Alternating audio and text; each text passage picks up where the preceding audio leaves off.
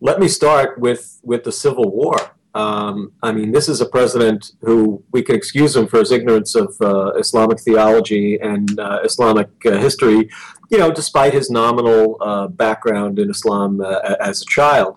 But excuse me, but the abolitionists were Christians, and the United States literally went to war with itself, unlike any other society before, to extirpate the long-standing, thousand-year long-standing evil of slavery in virtually every human civilization.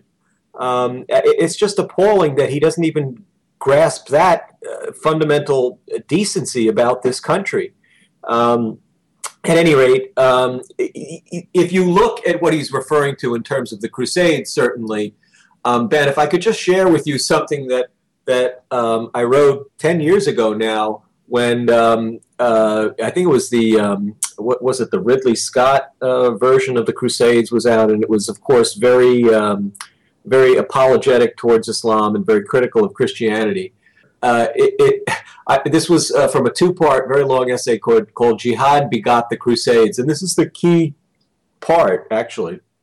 The jihad is intrinsic to the sacred Muslim texts, including the divine Quranic revelation itself, whereas the Crusades were circumscribed historical events subjected to ongoing and meaningful criticism by Christians themselves. Unlike the espousal of jihad in the Quran, the constituent texts of Christianity, the Old and New Testaments of the Bible, do not contain a forum fruus. That's actually a medical term. It's incomplete. Institutionalization of the Crusades. The Bible sanctions the Israelites' conquest of Canaan, a limited domain. It does not sanction a permanent war to submit all the nations of humanity to a uniform code of religious law. Similarly, the tactics of warfare are described in the Bible, unlike the Quran, in very circumscribed and specific contexts. Moreover, while the Bible clearly condemns certain inhumane practices of paganism, it never evoked an eternal war against all the world's pagans peoples, for example, like Quran 9:5 does, so the 9th chapter, the 5th verse of the Quran.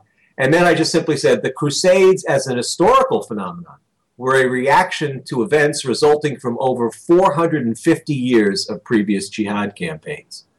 So I just did what I could back then to put some of this blather in context. And then, of course, he goes on and talks about the Inquisition. Well, Islam, too, has had its inquisitions. It's had its inquisitions against other Muslims, dating back to the 9th century in the Abbasid Caliphate. And it also had a horrific inquisition that the Berber Almohad Muslims, Maimonides, lived through this in the 12th century, imposed upon the Jews in particular, who were massacred, pillaged, and enslaved by the tens of thousands, and then forcibly converted to Islam. And some practiced crypto-Judaism, and they were subjected to the same practices, curiously, that were adopted by the Inquisitioners in the same region. So you could argue this might have even been an historical prototype, just within a couple of centuries later. So, and the big difference, Ben, I think, is that we in the West, as religious and non-religious people, criticize all of these ideologies, whether they're religions like Christianity and Judaism, or whether they're very, very horrible secular totalitarian ideologies like Nazism and communism.